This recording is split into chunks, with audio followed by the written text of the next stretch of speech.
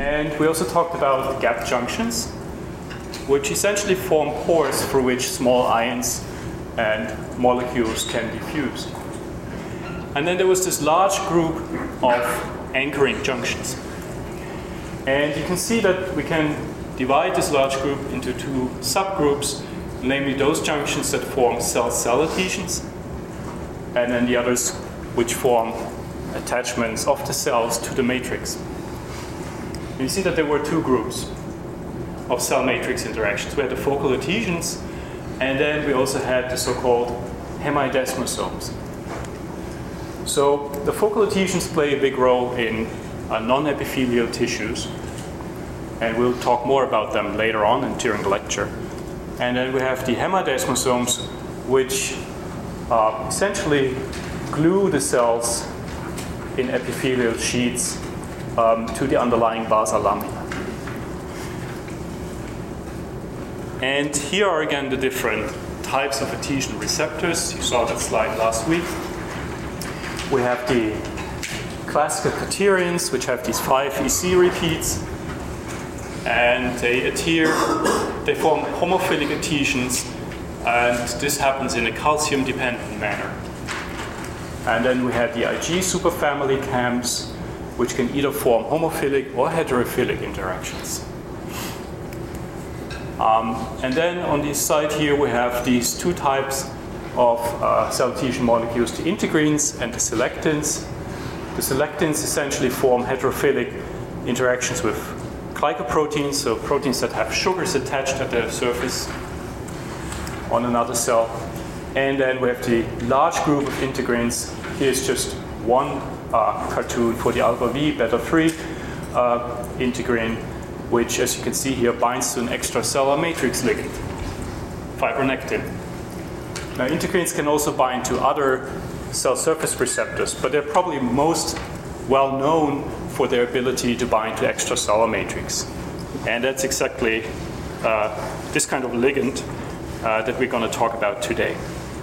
So we're really going to focus on the structure, the molecular composition and function of the extracellular matrix, as it plays a very important role during tissue development and function. So why do we need extracellular matrix? Well, there's a couple of reasons. Essentially, the extracellular matrix provides structural support for a tissue.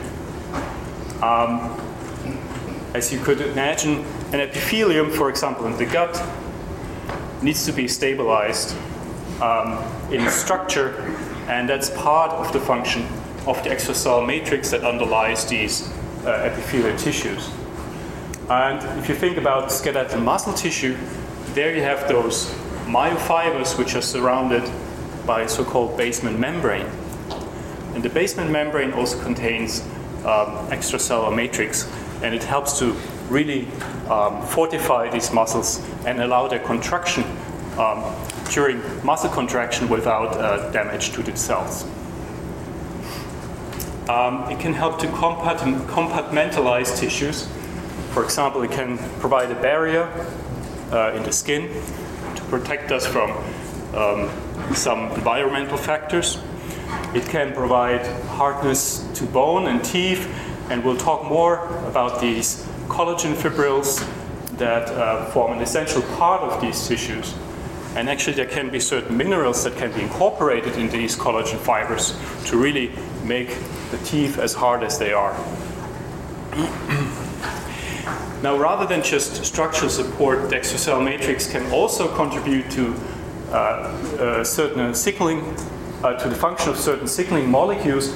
They can essentially integrate certain signals, such as growth factors. They can bind to them and present them to other cells.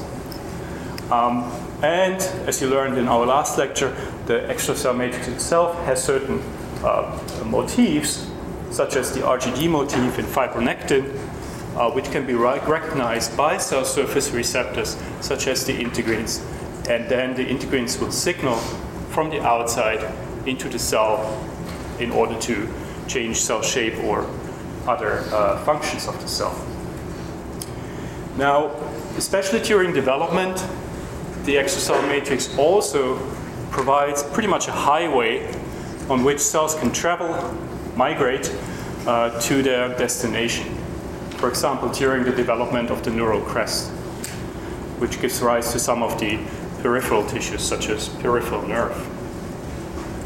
And then it also plays a role in tissue maintenance, for example, in the intestine, and plays an important role, and I think you heard about that function, during wound healing. So during wound healing, cells have to migrate to the site of injury, and they do so by migrating on an extracellular matrix.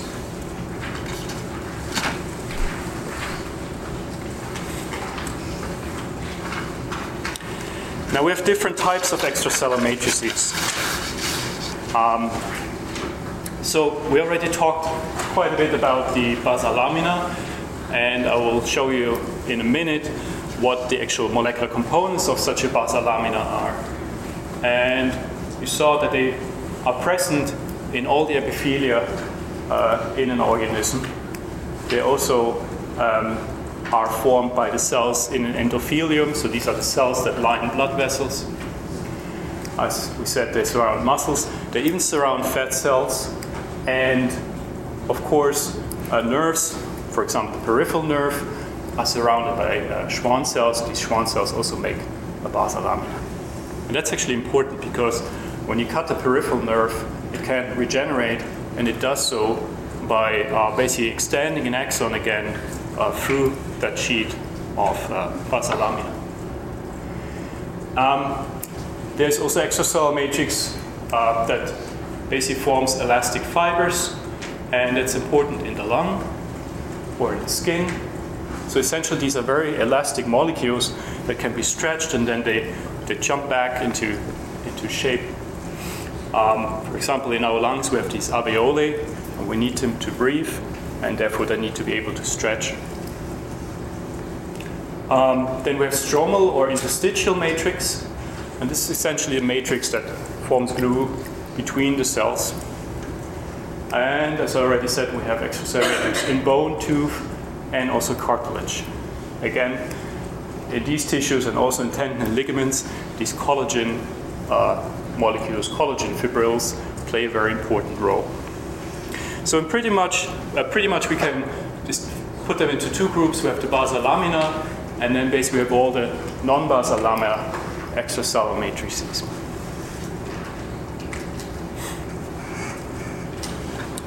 So again, you saw this picture last week. I just want to highlight that essentially you have what's called a basement membrane underneath every epithelium. And the basal membrane here is basically both the basa lamina together with the connective tissue. All right? And you see, you find that in all the different types of epithelia shown on this slide here. And essentially, the basa lamina glues the cells to the underlying connective tissue, and the connective tissue in turn gives stability to the whole structure.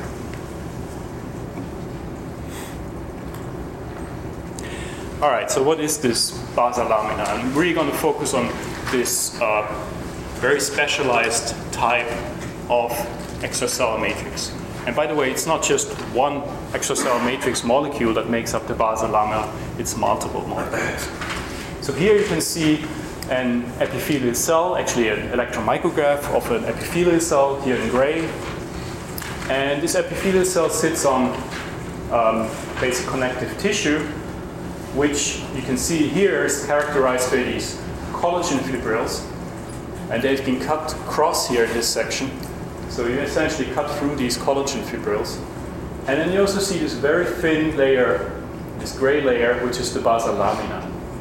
Okay? And you see that it essentially runs very nicely at a very nice distance. It's evenly spaced and basically follows the shape of the cell, of the epithelial cell up here. So this is the glue that will connect the epithelial cell to the underlying connective tissue. And as you can imagine, and as we've seen last time, there are specific receptors, such as the integrins, that bind the epithelial cells to the underlying basa lamina. Now, you also see these structures here. these plaques. Do you have any idea what they are? What could that be? Anybody? Hemidesmosomes? Yeah, hemidesmosomes. So that's exactly the right location, right? You can see them in the EM because they form these nice electron-dense plaques. And as we learned last time, these hemidesmosomes are formed by a specific integrin, the beta-4 alpha-6 integrin, which essentially is located in the cell membrane of the epithelial cell and then binds to other to ligands in the basal lamina.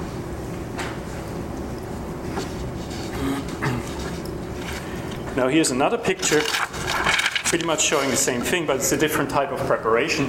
This is a freeze fracture preparation of an epithelial cell, again sitting on connective tissue. But this time you can actually nicely see this meshwork of collagen fibrils in the connective tissue here. And then you see how these fibrils get sort of smaller, they have a thinner diameter, and this is essentially where the basal lamina is attached to the epithelial cell, which is this part here. Okay, so we have collagen fibers here, and then basal lamina in this area here. And it's really a very mixed meshwork of these collagen fibrils and then other extracellular matrix components in the basal lamina.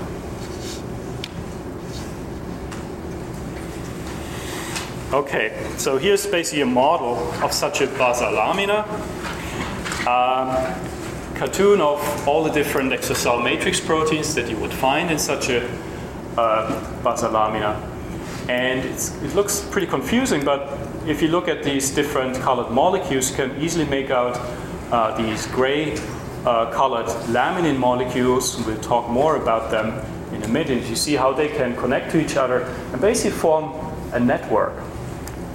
And also the same is true for type 4 collagen, which is also specifically a specific component of these basal lamina structures. It also can form a network. And then you have other molecules such as perlecan, a proteoglycan. We'll talk more about these type of molecules in a minute. And entactin, which can basically cross-link these two networks and give additional stability. And they also provide attachment sites for signaling molecules such as growth factors. So together they form a really rigid structure that have many interaction sites for other binding partners. So here's just a summary slide to make it a little easier. Again, with type 4 collagen, and as you will see in a minute, these are trimeric molecules, meaning we have 3 molecules that associate with each other to form a collagen. And again, type 4 collagen is a specific collagen that you only find in these basal lamina. So if you want to detect basal lamina in the body or in a tissue section, you take an antibody that's specific against collagen 4, and you can actually identify the basal lamina in, for example, an epithelial tissue. So it's a trimeric molecule that has rod-like and globular domains, and as I said, it can form a 2D network. And then you have the laminins. Probably all heard about them. These are multi-adhesive molecules. That means they have many binding sites there are many binding sites on the laminin molecule that other proteins can attach to.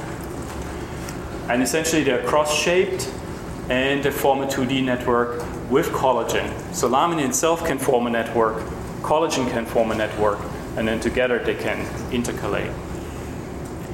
So these two molecules are able to self-assemble into a network, but as you will hear in a minute, there are then some cell surface receptors that can actually assist in this process, such as the integrins. Again, there's perlecan, a proteoglycan,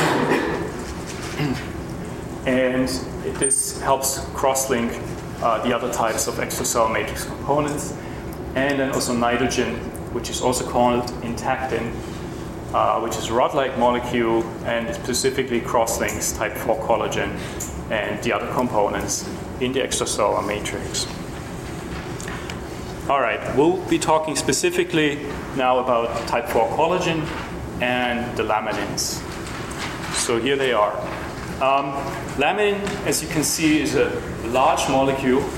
It consists of 3 chains. Here's the alpha chain with a molecular weight of 400 kilodalton. It's pretty big. And you see it's the longest chain. We also have a gamma chain and a beta chain. And together they form this coil domain. That's how they associate. Do you all remember how coil-coil interactions work? Good. So they basically associate via hydrophobic interactions. And then you see that we can distinguish different domains. Here we have the so-called globular domains by which laminins can associate with each other, and I'll talk about that more in a minute. And then we have the LG domains down here in the tail domain. And you see how these LG domains can basically bind to cell surface receptors, right? That's how these molecules, and that's how in the end the whole network becomes anchored to the cell surface. So what are these receptors? Those can be integrins, but also other receptors such as syndicans and even glycolipids. And then there's another receptor which you will hear about a little later today, which is called dystroglycan. Okay?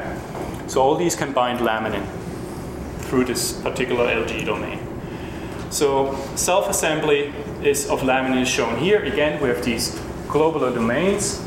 And you can see that these cross-shaped laminin molecules can then connect to each other via the globular domain. And in this way, they can self-assemble into a network. It's called a multi-adhesive protein for a reason. Namely, there are specific sites in the molecule, for example here and here, that can bind to other components of the extracellular matrix, such as agrin, nitrogen, and that really helps to integrate all of these different extracellular matrix components into a network.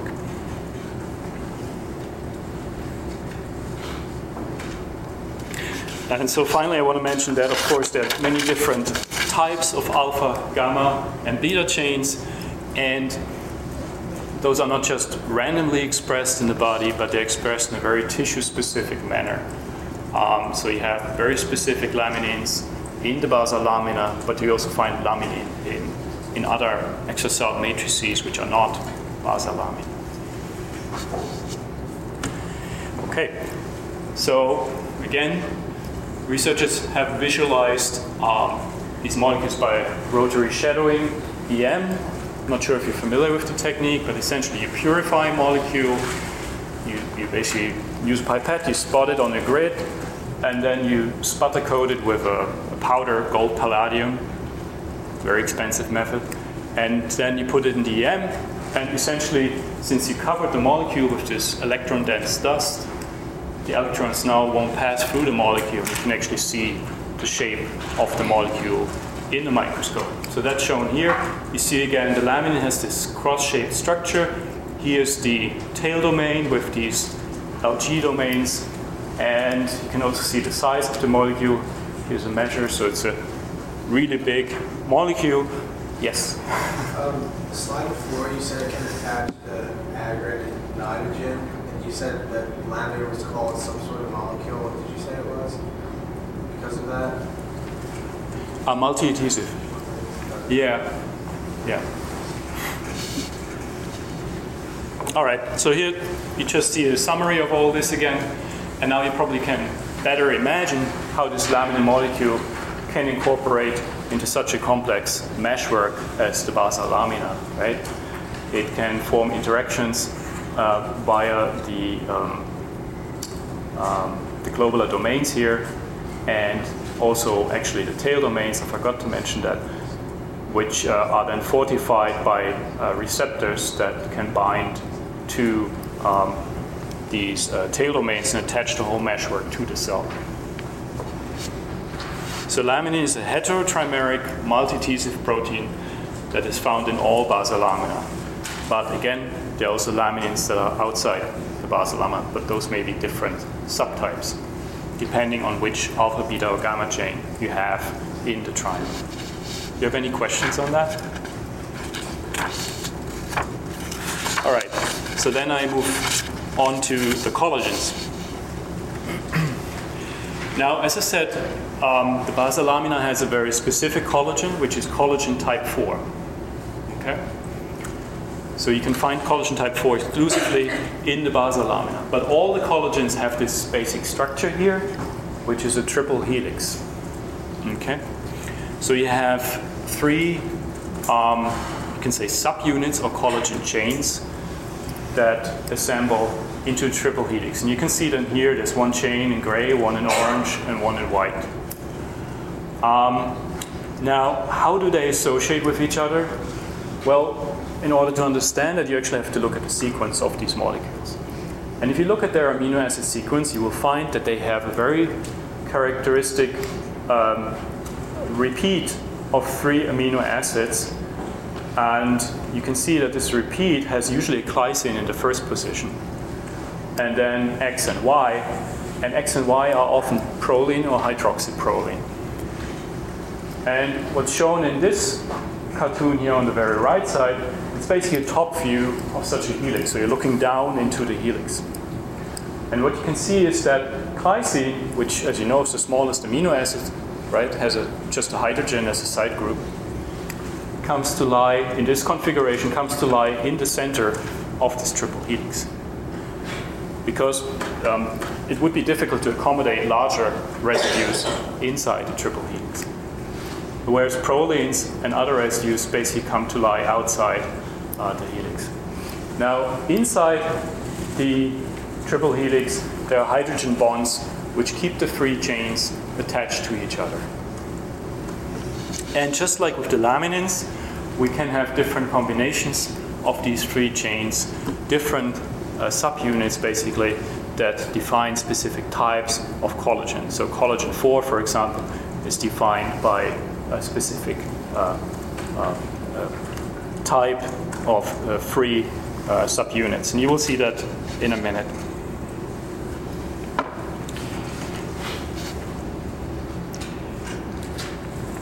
So here's again a picture now specifically for collagen type 4, and essentially the cartoon shows how what the domain structure looks like and how this protein can assemble into basically oligomers down here.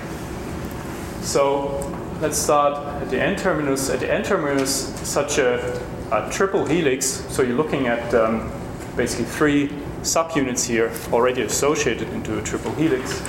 There's a small head domain, and then the majority of the molecule here has this triple helical shape, but it's also sometimes interrupted by non-helical stretches. Okay, and actually these non-helical stretches allow the molecule to bend. And then at the very end of it, you have this large globular domain. Okay. Now, this collagen type 4 molecule can associate in different ways. Either it can associate via the large globular head domain here at the C-terminus, right? And then it can form dimers. Or it can associate with its small N-terminal domain. And then it can form tetramers. Now you put the 2 together, and that's how you can form these extensive networks. Because they can also laterally associate, so parts of these triple helical structure they can associate with each other as well. So that's what makes collagen basically a protein that can form these extensive meshworks. And it's not really a closed meshwork, but you see that there are gaps in this meshwork through which molecules can actually diffuse. And that's very important for certain functions of this extracellular matrix. Now in this rotary shadowing EM picture here, you can basically make out these bright dots. And this is where these collagen type 4 molecules form these head-to-head interactions. And then you can also see spots where basically there are tail-tail interactions.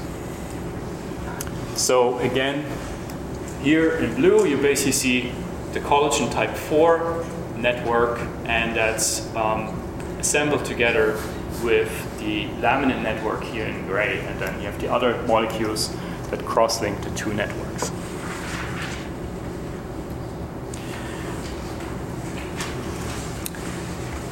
Okay, so the importance of this collagen type 4 molecule in tissue organization is illustrated by a disease, a human disease that's called Alport syndrome.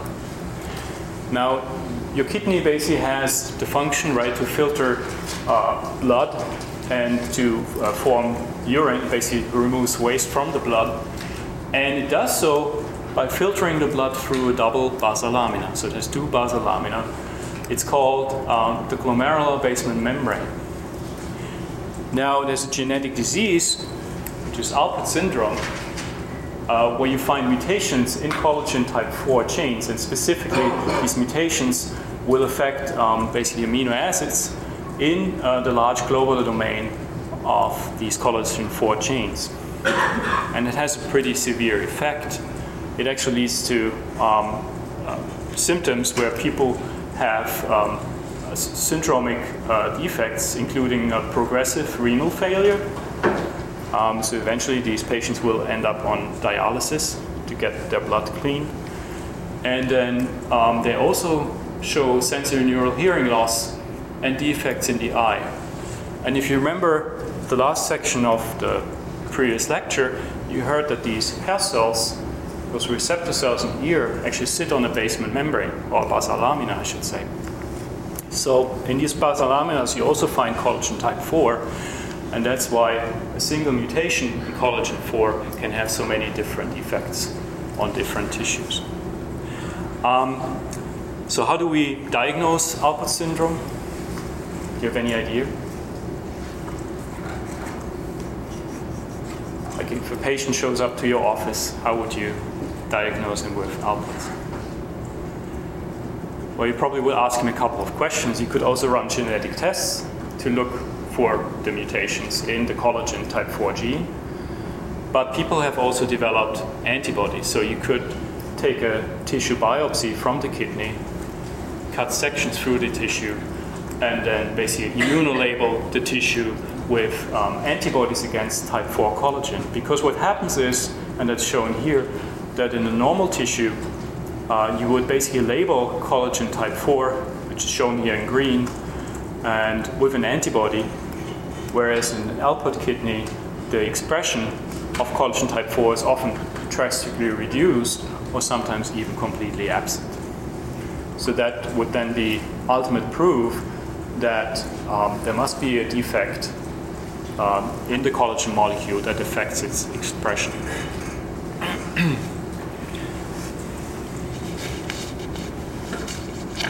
And the red stain, by the way, is just a general marker for the basement membrane in these kidneys.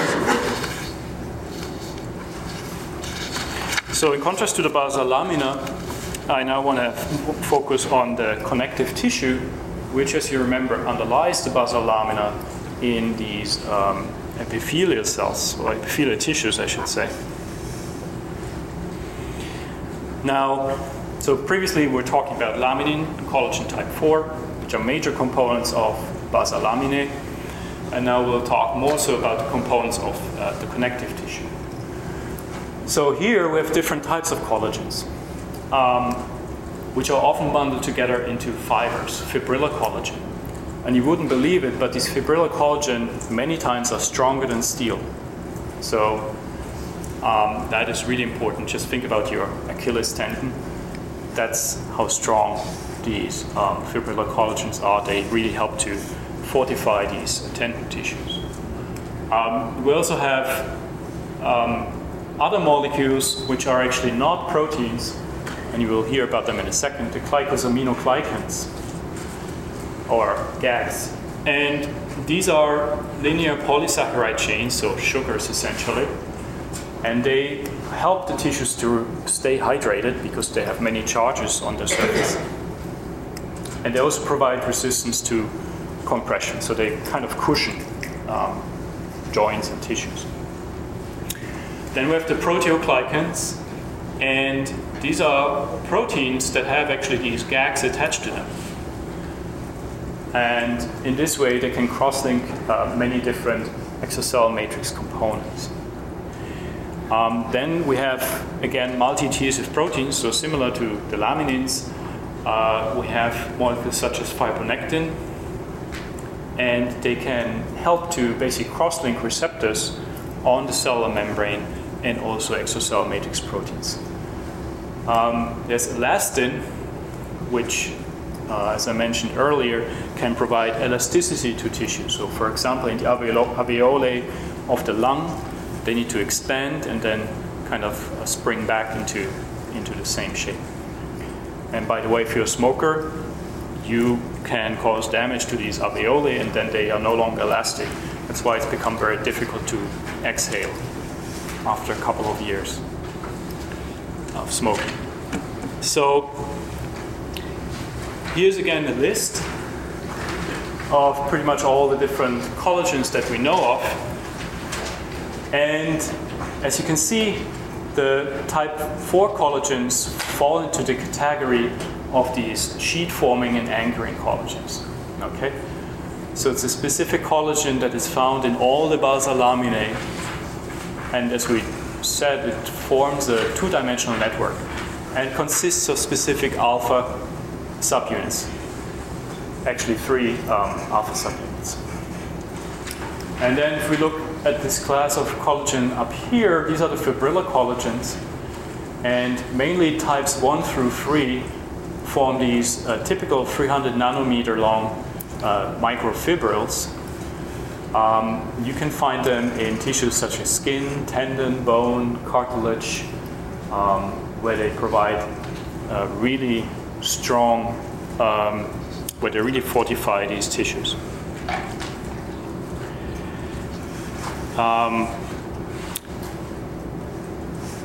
Okay, now I want to mention this last group here quickly, which are the fibril-associated collagens, and we will see a slide on those in a second. And these are essentially collagens that do not form fibrils or networks, but they can laterally associate either with the type 1 collagen or type 2 collagens. And this way they change their properties. Do you have any questions on that?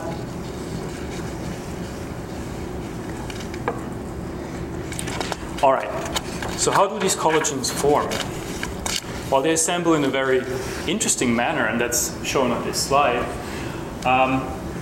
Like all the secreted proteins, and you probably heard about that type of process in previous lectures, and we'll talk about that more in one of my lectures. You see that these secreted proteins, such as the extracellular matrix proteins, which need to be transported outside the cell, they are synthesized on the so-called rough ER. So, as you all know, rough ER is ER where ribosomes that are synthesizing proteins bind to the membrane of the ER and then directly synthesize these polypeptide chains into the lumen of the ER. And then the proteins travel through the Golgi and are exocytosed into extracellular space. Now, you just heard that some of these collagens form networks, even like gel-like structures, or these long fibrils. So, in a way, it would be very bad if these chains would already polymerize into a meshwork inside the cell. And for this reason, this biosynthesis of collagen includes a very intricate mechanism that avoids this polymerization. So as you can see here, for the example of collagen type 4, I believe, we have the alpha 1, 2 alpha 1 chains and 1 alpha 2 chains, just to indicate that that collagens will end up being these triple helices that are being synthesized by these ribosomes, okay? Now, as you can see, they have a propeptide attached to them. These peptides will become important in a second. So what happens is that these collagen subunits, procollagens as we call them, they actually assemble slightly and they become attached by disulfide bridges. Okay, so they're covalently linked by disulfide bridges, but they're not assembled into a helix yet. And in this state, the residues on these procollagens become hydroxylated, and then these procollagens become assembled into so-called, well, into procollagens, but they're also bound by a chaperone, which basically prevents further compaction of these molecules. Okay? So in this state, they are then transported through the Golgi and then in the extracellular space. And as you can see, these propeptides remain attached to these procollagen molecules throughout the entire process. And they basically prevent the association and fibril assembly and cross-linking between the collagen molecules. And only once the protein gets secreted into the extracellular space, there's a peptidase that will then cleave off these procollagen parts. And then finally, these collagen molecules can assemble into fibrils and can be cross-linked. And what's interesting is that they do so basically in a register of 67 nanometers. So, and this can be seen, you see these striations here, this can be seen as striations even under the light microscope. Okay? So the shift in register here gives you these striations. And you end up with these very strong collagen fibrils, as I said, that have basically consistency of steel. So as I showed you before, we have these kind of atypical collagens, type 6 and 8, which can specifically associate and basically, in this case, cross-link a type 1 collagen. And you see that they don't have these long fibrillar structure, but these are shorter segments of fibrils that are linked by these more flexible chains. And they also, as in the case of type 9 collagen, which binds to these type 2 collagen fibrils, they provide additional attachment sites for proteoglycans, such as here chondroitin sulfate proteoglycan. So in a way, they can modify, you could say, the physical properties of these type 1 and type 2 collagen fibrils. All right, so what are these proteoglycans? So that's another group of molecules that you find in these connective tissue extracellular matrices. Well, the name proteoglycan basically stands for a glycosaminoglycan that becomes attached to a core protein.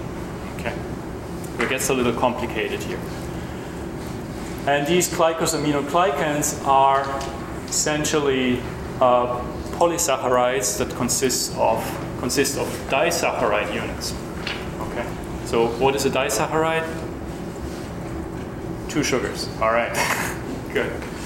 So, for example, repeats of chondroitin sulfate, which consists of glucuronic acid and N-acetyl galactoside. So 2 sugars combined together, and you can see how they are linked then via these galactosidose and xylose bridges to a serine in this core protein. Now these gags can be really large or short, depending on how many repeats you have. And in this way, you can basically generate huge macromolecules.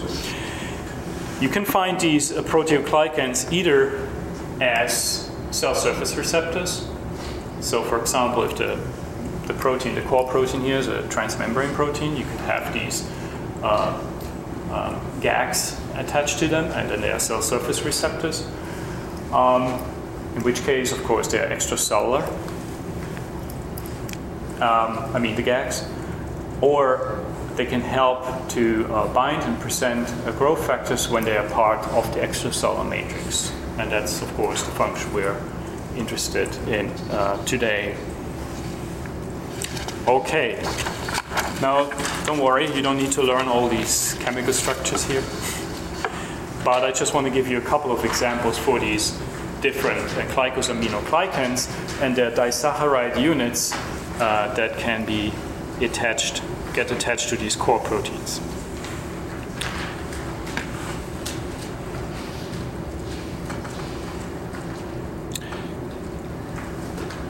Okay, so for example, heparin here in the upper right portion, you see that it's composed of either glucuronic acid or L-iduronic acid together with N-acetyl or N-sulfoglucosamine. So two sugars that become attached to each other.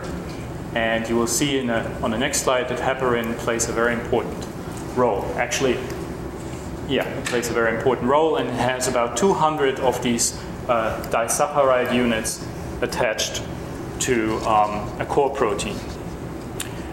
And then we have others, such as keratan sulfate, which has about 20 to 40 subunits, in this case D-galactose and N-acetylglucosamine. Chondroitin, which has less than 250 subunits of these two sugars.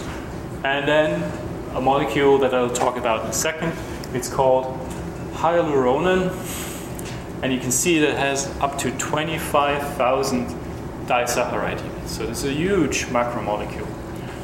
And you will see in just a moment that actually this protein can either function as a GAG alone or it can have other proteoglycans associated to it.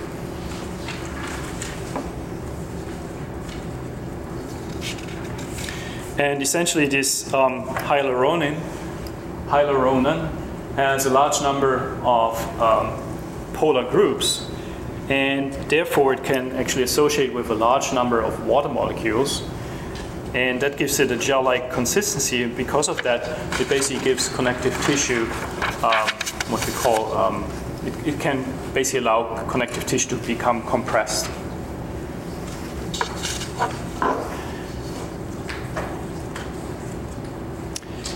Now, these GAG chains in the proteoglycans can become modified. And here's an example of such a modification. So I showed you before the heparan molecule. And heparin is essentially the same thing as heparan proteoglycan, but in this case, it becomes hypersulfated, okay? So you see these two sulfate groups here that are highlighted in red. And these modifications can be really important. For example, here you just see part of the whole polysaccharide chain, this GAG chain, right, that becomes attached to a protein. And this particular part of this GAG chain has a biological activity, okay? And it only has this activity in its hypersulfated state. When it's hypersulfated, it can regulate the activity of a protein called antithrombin. And maybe you heard about thrombin, which plays a very important role in blood clotting. So basically this pentasaccharide can regulate the activity of antithrombin 3, which in turn regulates the activity of thrombin. And so people with blood clotting disorders, they have to inject themselves with heparin in order to prevent further blood clot formation. Some people, when they go on long flights, in order to prevent what's called deep vein thrombosis, they also inject themselves with heparin. Okay? And again, the sulfate groups shown here are really essential for this function. Okay, so now I want to show you one of the biggest molecules that we know in life. All right. This molecule is called proteoglycan hyaluronan aggregates. Now, let me start down here. Essentially, here we have what's called a proteoglycan. As you heard before, a proteoglycan consists of this large polysaccharide, or glycosaminoglycan, as we call it, or GAG. And you can see that this core protein here, the aggrecan, right here, it basically has two types of these GAGs attached to it. In yellow or orange, these chondroitin sulfates, and then up here we have these keratan sulfates. So 2 different types of GAGs. So that by itself makes it a very large molecule. Now, as you heard, hyaluronan is actually a GAG itself. Okay? So this is also polysaccharide, the yellow molecule shown up here. And it can actually interact with this aggregan core protein. And this interaction is fortified by this link protein up here. Okay. Now, as you can imagine, you can have multiple of these aggregan proteoglycans attached to hyaluronan. Okay. So in this way, you can generate gigantic molecules like the one that's shown here. So they're so big, they're bigger than some bacteria. Okay. See the scale here, 300 nanometers. How big is a bacteria? How big are bacteria approximately? Any idea? Let's say 10 microns? Yeah, I think that's a pretty good number. So, 5 to 10 microns, so you can see 300 nanometer here. So probably 1-2 micron, the entire length of this molecule. So what do we have here? Essentially, if you flip this back, you would see this structure here, green and orange, right, which highlights the proteoglycan, and then yellow the hyaluronan molecule. So here in the center of it, you have the hyaluronan molecule, and then associated via the linker protein, you have this aggregan proteoglycan in orange and green. So this forms this very, very big molecule. And you can have about 100 of these aggregan molecules attached to the hyaluronan. So these aggregates actually give cartilage its unique gel-like properties and give it some resistance to deformation. All right. Now, finally, I want to mention fibronectin. And you saw this picture in the last lecture. Essentially, fibronectin forms dimers, which is not shown here. The slide just shows a monomer. And it forms dimers by forming disulfide bridges. You can see here in the C-terminal part, there are these 2 sulfhydryl groups, which can form basically disulfide bridges with another molecule. So fibronectin can then attach to cells, can attach cells to the extracellular matrix by binding to other extracellular matrix proteins and proteoglycans as well as integrins. And that's probably what they're best known for. You heard last week that they have this specific RGD motif, which is recognized with very high affinity by these integrin molecules. Okay? And you also saw that if you alter this RGD motif in any way, if you just substitute one amino acid, that will actually abolish binding of the integrins to the molecule. Then in the N-terminal portion, we have specific functional domains that can interact with some extracellular matrix proteins such as collagens. And each of these domains consists of different repeats. I'm not going to go into the details of this. The function of these fibronectins is essentially to regulate cell migration and differentiation. They also play an important role in wound healing. Okay?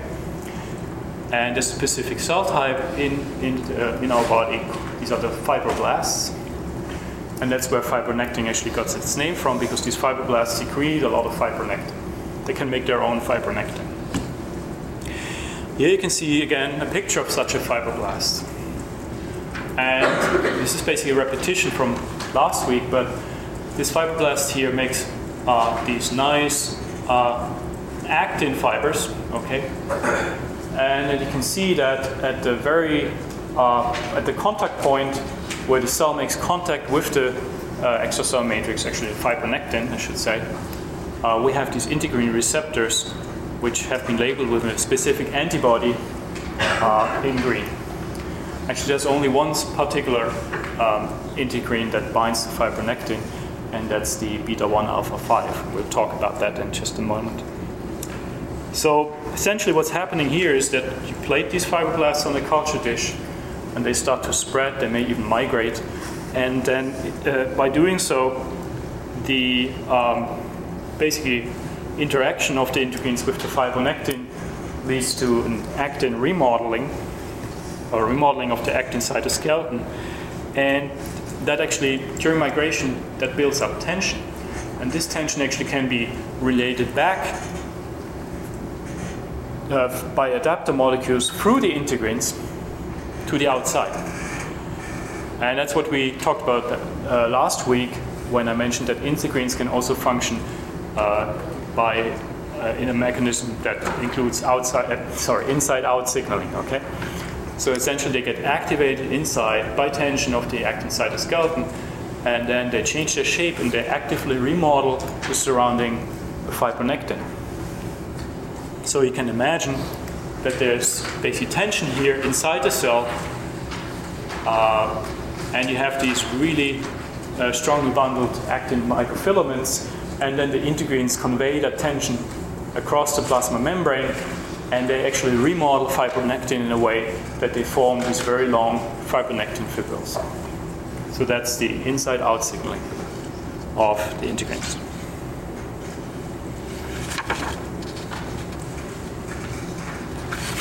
Now, these adhesive interactions that we talked about last week are usually very stable, right? An epithelial cell needs to be stably connected, for example, to the underlying basal lamina. However, especially during development, cells many times have to migrate from one place to another in a tissue, and that's when they have to crawl across or through a layer of extracellular matrix. So therefore, in non-epithelial cells, these integrins are often clustered in structures called focal adhesions, together with other molecules, okay?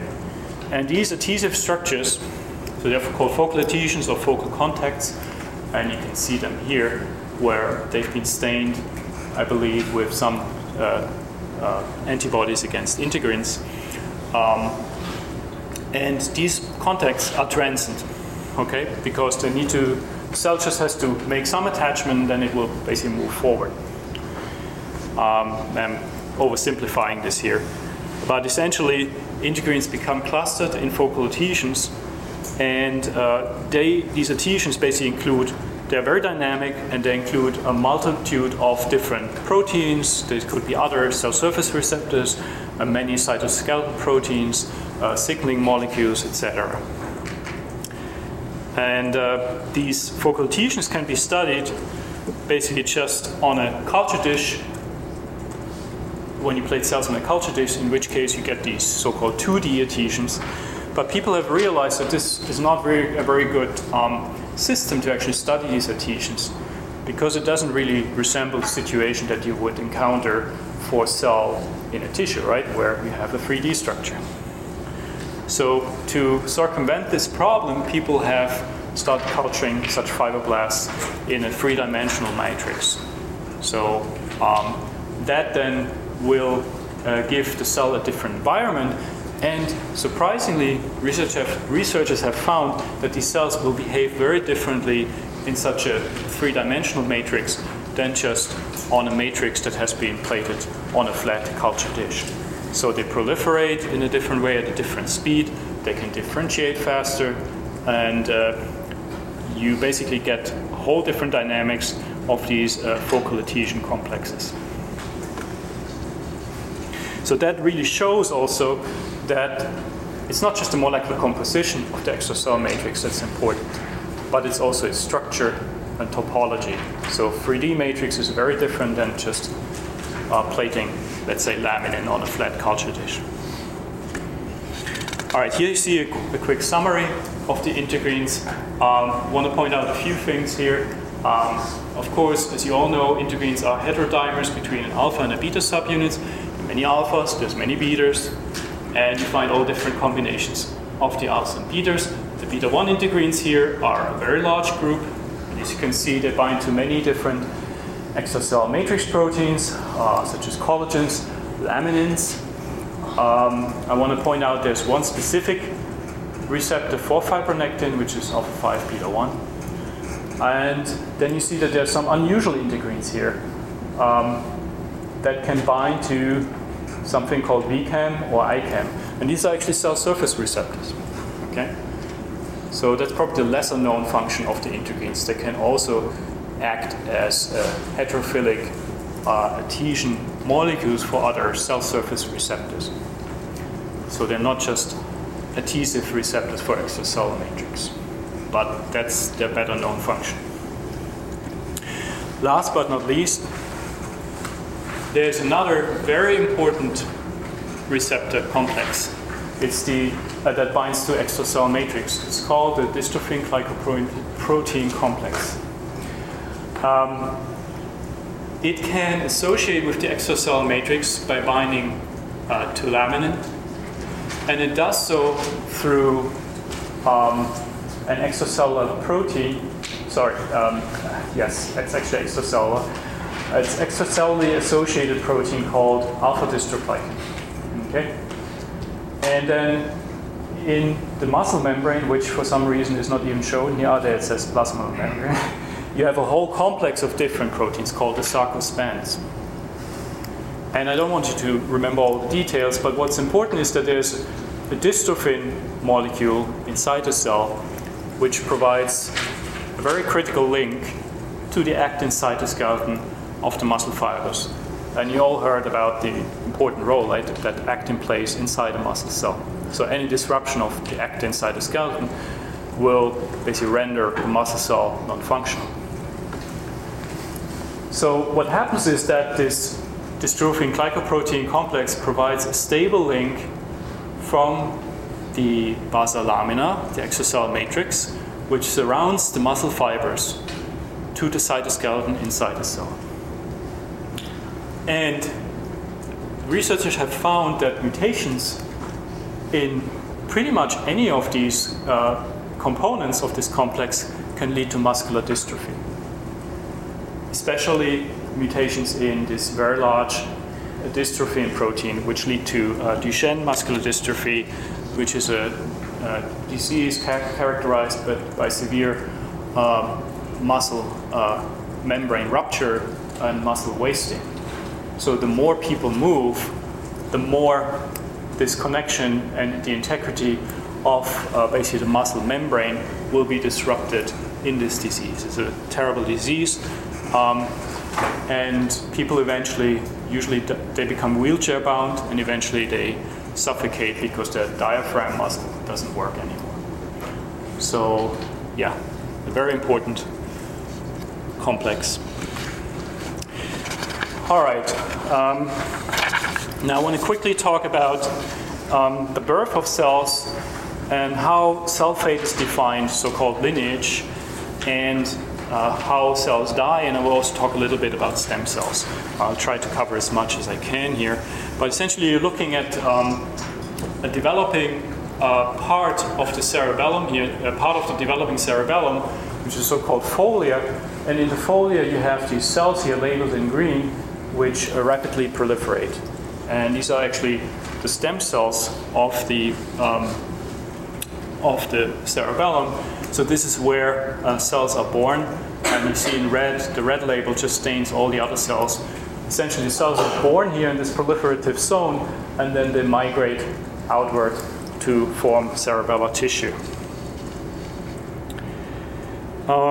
So essentially these cells have the ability to reproduce themselves and then also give rise to several specific types of specialized cells, or more specialized cells, I should say.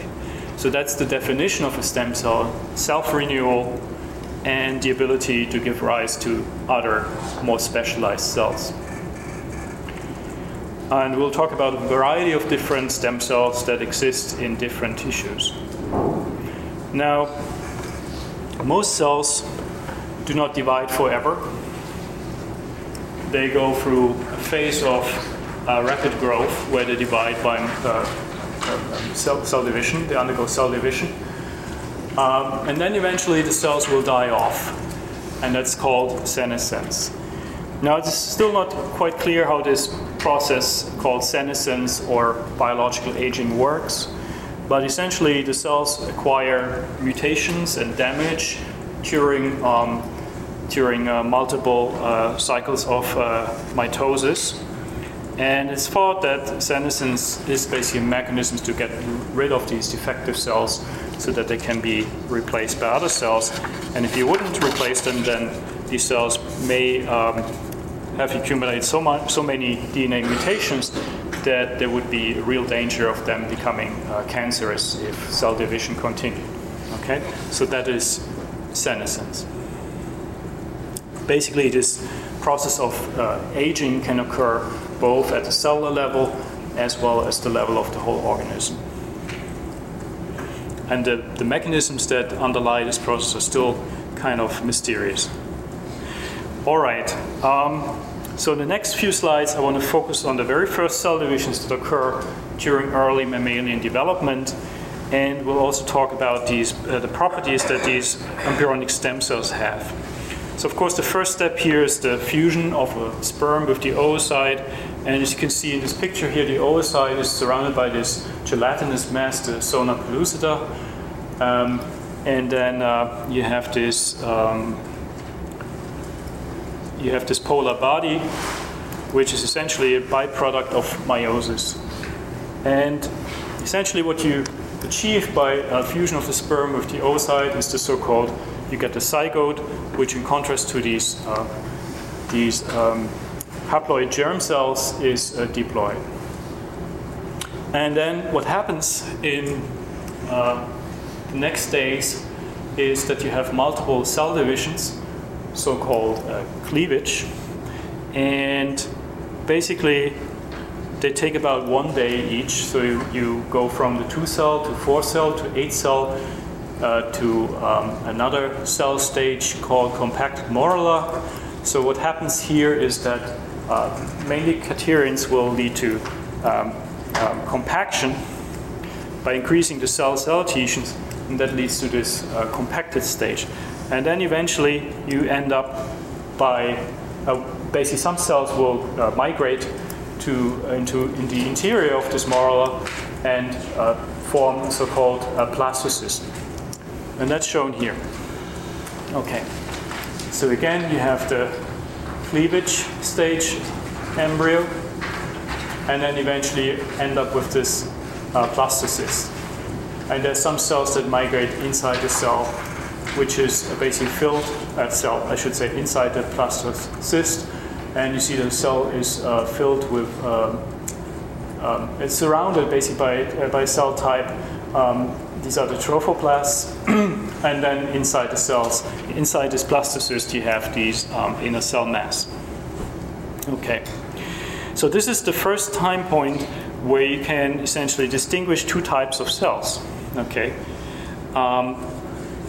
so the inner cell mass inside here, these are the stem cells, which will give rise to the whole embryo, and then the outer cells here, the so-called trophectoderm cells, they will give rise to extra embryonic tissue.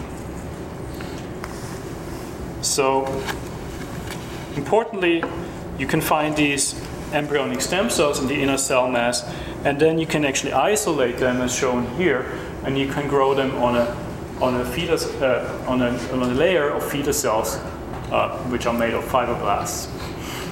You can then dissociate the cells and replate them, and then they will grow more ES cells, and eventually you see that these ES cells are capable of forming so-called embryoid bodies. Okay, and when you cut across these embryoid bodies, you will see that they actually contain all the three different types of primordial tissues: endoderm, mesoderm, and endoderm. So that means that these ES cells are pluripotent.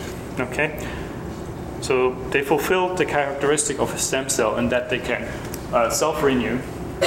They can make more ES cells in this case, and if you give them the appropriate signals, they can give rise to other differentiated cell types.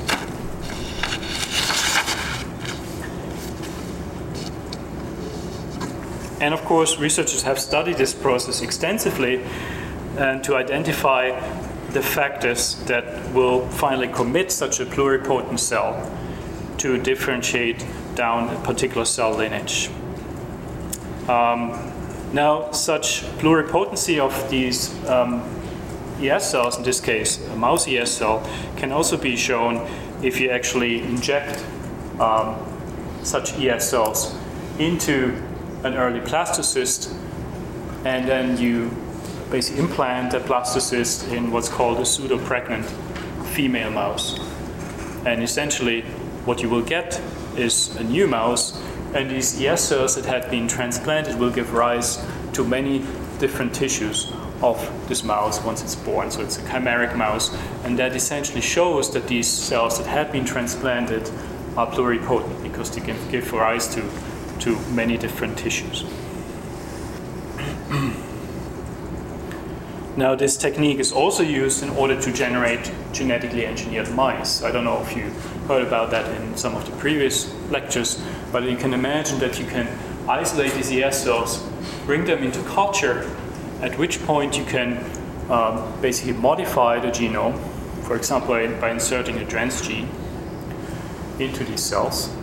And then you can take these cells, aggregate them, put them back into basically a donor, a host blastocyst, and this blastocyst then gets implanted into, as I said, a pseudo-pregnant female, and a whole new mouse will develop that is then genetically modified.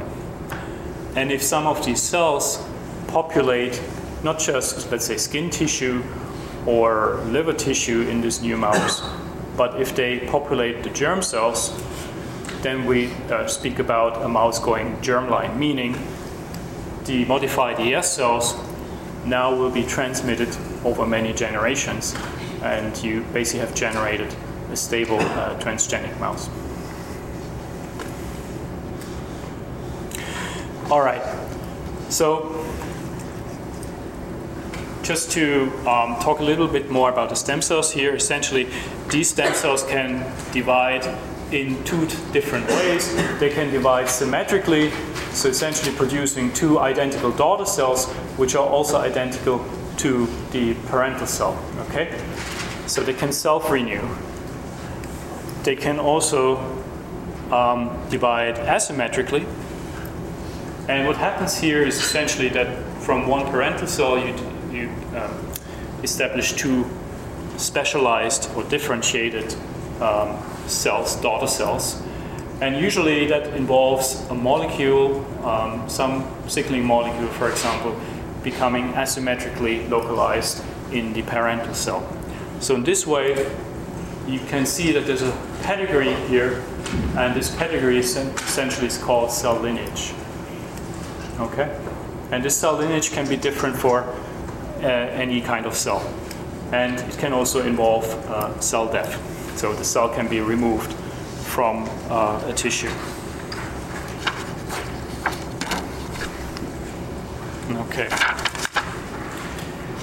So the number of stem cells in a particular tissue usually remains constant. Okay, and this can be accomplished by having the stem cell divide asymmetrically, as shown here, and then we generate basically another stem cell and one differentiated cell. But sometimes, for example, during development, it may be important to actually generate a larger stem cell pool, and that can be accomplished by having some stem cells divide symmetrically, and then others in the stem cell pool divide asymmetrically. So they still produce differentiated cells, but then we have some that basically just generate more stem cells. There may be other situations in a tissue where you need more differentiated cells, and this can be accomplished by having basically some cells give rise to stem cells and differentiated cells, but then you have some stem cells that completely will also give rise to just differentiated cells. Okay, in this way you can increase the number of differentiated cells in a tissue. Now, these stem cells need the right microenvironment to survive, and these microenvironments, which can be established by the cells that surround the stem cell, they usually include certain factors such as hormones or signaling molecules, and therefore this microenvironment has been called a stem cell niche. And basically you will see in the next few slides that there are many different types of stem cell niches in different organisms and in different tissues.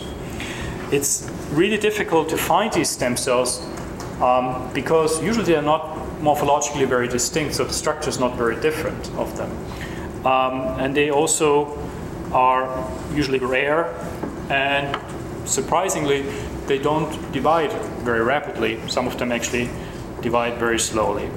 Now, researchers have found that there is a stem cell niche actually in the intestinal epithelium. And you can see a cartoon of the intestinal epithelium. Here you see that we have these so-called crypts at the bottom of the epithelium. And it is these crypts that basically provide a niche for intestinal stem cells. So this is where they have been identified.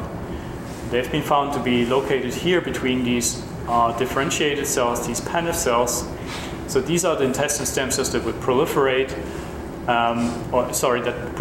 give rise to these daughter cells here, which then proliferate more and eventually differentiate. So the whole thing, all these cells basically shift up. That's the direction of cell migration here. Again, it's really difficult to find these cells, and I just want to show you a couple of experiments that have been used to find these stem cells and the stem cell niches. So here you can basically see cross sections through the crypt of such an intestinal epithelium, and what researchers did is they essentially took an explant of the intestine. They put it in culture, and then they added radioactively labeled thymidine. Okay?